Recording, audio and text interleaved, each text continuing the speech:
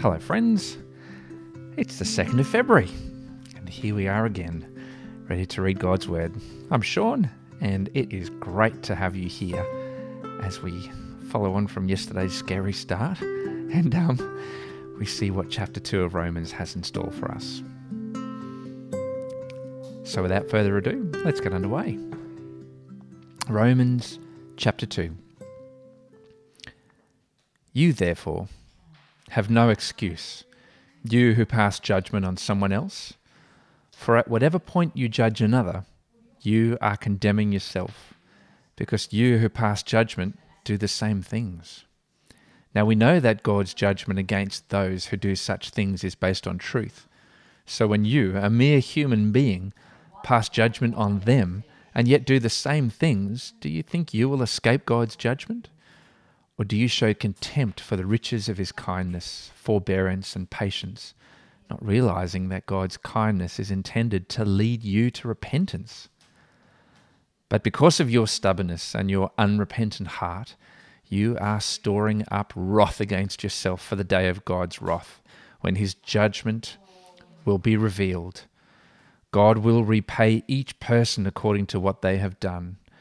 To those who by persistence in doing good seek glory, honor, and immortality, he will give eternal life. But for those who are self-seeking and who reject the truth and follow evil, there will be wrath and anger. There will be trouble and distress for every human being who does evil, first for the Jew, then for the Gentile.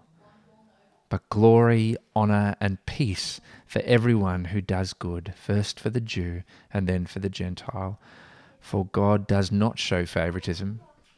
All who sin apart from the law will also perish apart from the law, and all who sin under the law will be judged under the law.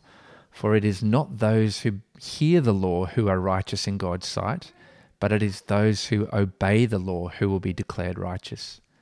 Indeed, when Gentiles who do not have the law do by nature things required by the law, they are a law for themselves, even though they do not have the law.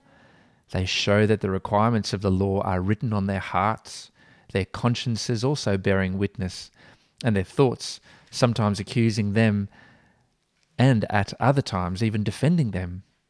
This will take place on the day when God judges people's secrets through Jesus Christ, as my gospel declares.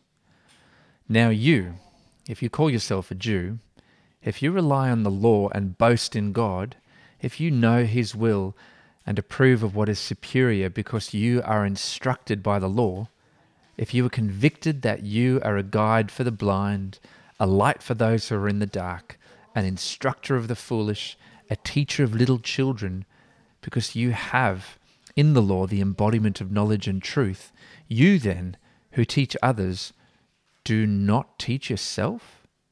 You who preach against stealing, do you steal?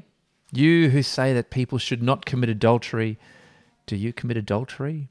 You who abhor idols, do you rob temples? You who boast in the law, do you dishonor God by breaking the law? As it is written, God's name is blasphemed among the Gentiles because of you. Circumcision has value if you observe the law, but if you break the law, you have become as though you had not been circumcised.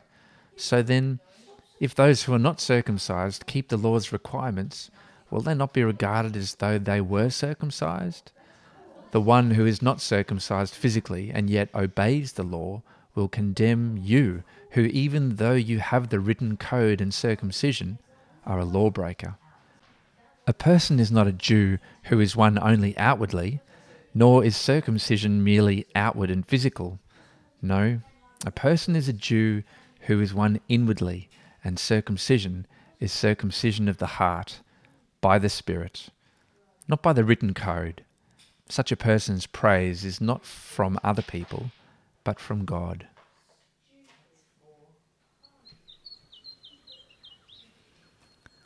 Heavenly Father, you speak with such clarity.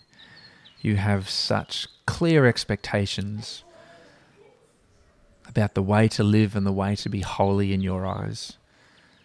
And Lord, you know and we know that we fall short day after day after day. But Lord, we thank you that the story doesn't end with your law, as we will find out in the 3rd chapter of Romans.